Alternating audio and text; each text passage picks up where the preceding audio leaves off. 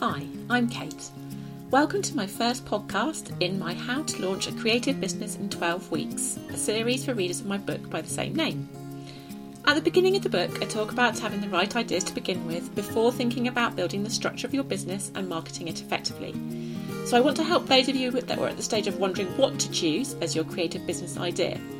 It may also help some of you that have decided your business idea already to really make sure it's the one for you and to tweak any details before you proceed to launch, and to make sure you are building not only a business you love, but one that works for your lifestyle. So, how do you choose the right creative business idea? Creative people often excel at a great many things, which of course is wonderful, but also can be confusing and make it difficult to settle on a particular business idea and model. In this podcast, I'm going to explore ways you can decide what the best choice is for you, whether you have no idea at all about what to choose, or if you have a couple of strong ideas and can't quite pick between them. So one of the first things to consider is, what will your working week look like? Firstly, it helps to imagine what, where and how you might be working, as this will immediately rule out some business ideas. You will need to consider, when will you work? If you have children or pets or personal health considerations, what hours do you need to work around these? For example, I need to do the school runs and walk the dog each weekday. We do not have family close by to help us, so my work is perfect for our family life.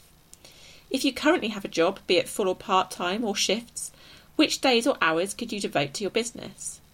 Would your potential clients be available at these times too? Or does it even matter? For example, if you are selling products online, it might not. But if you are, say, styling weddings, then it may be completely different. If there isn't an alignment there, then you may have to think again.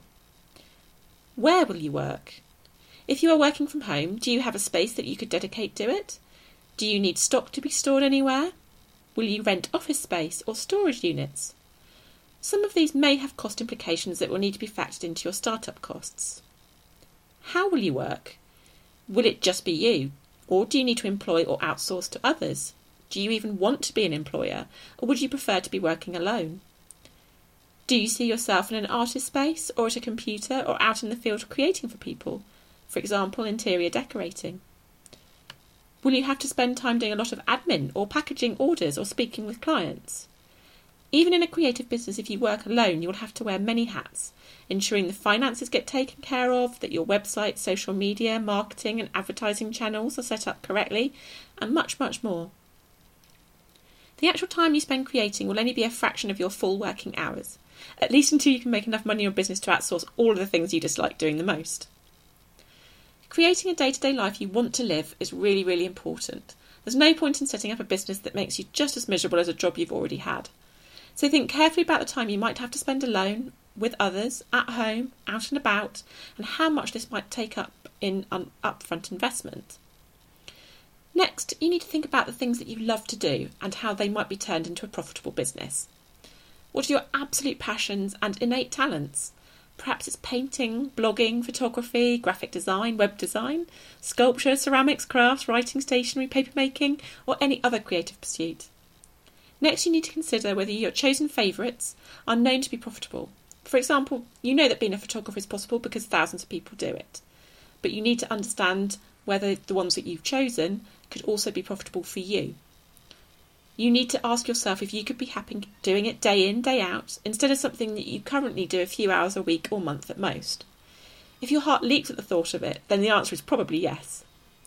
At this point, you may have a million ideas of how you could pursue this new self-employment dream, but the key here is to focus on one core offering to begin with.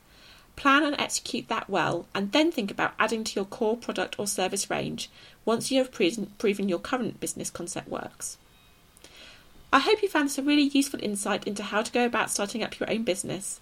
I look forward to bringing you more podcasts soon as you progress through the content of the book on your journey to becoming a successful creative entrepreneur. If you'd like to work with me on a one-to-one basis to work through your business ideas, I have a limited number of coaching slots open each month for new clients.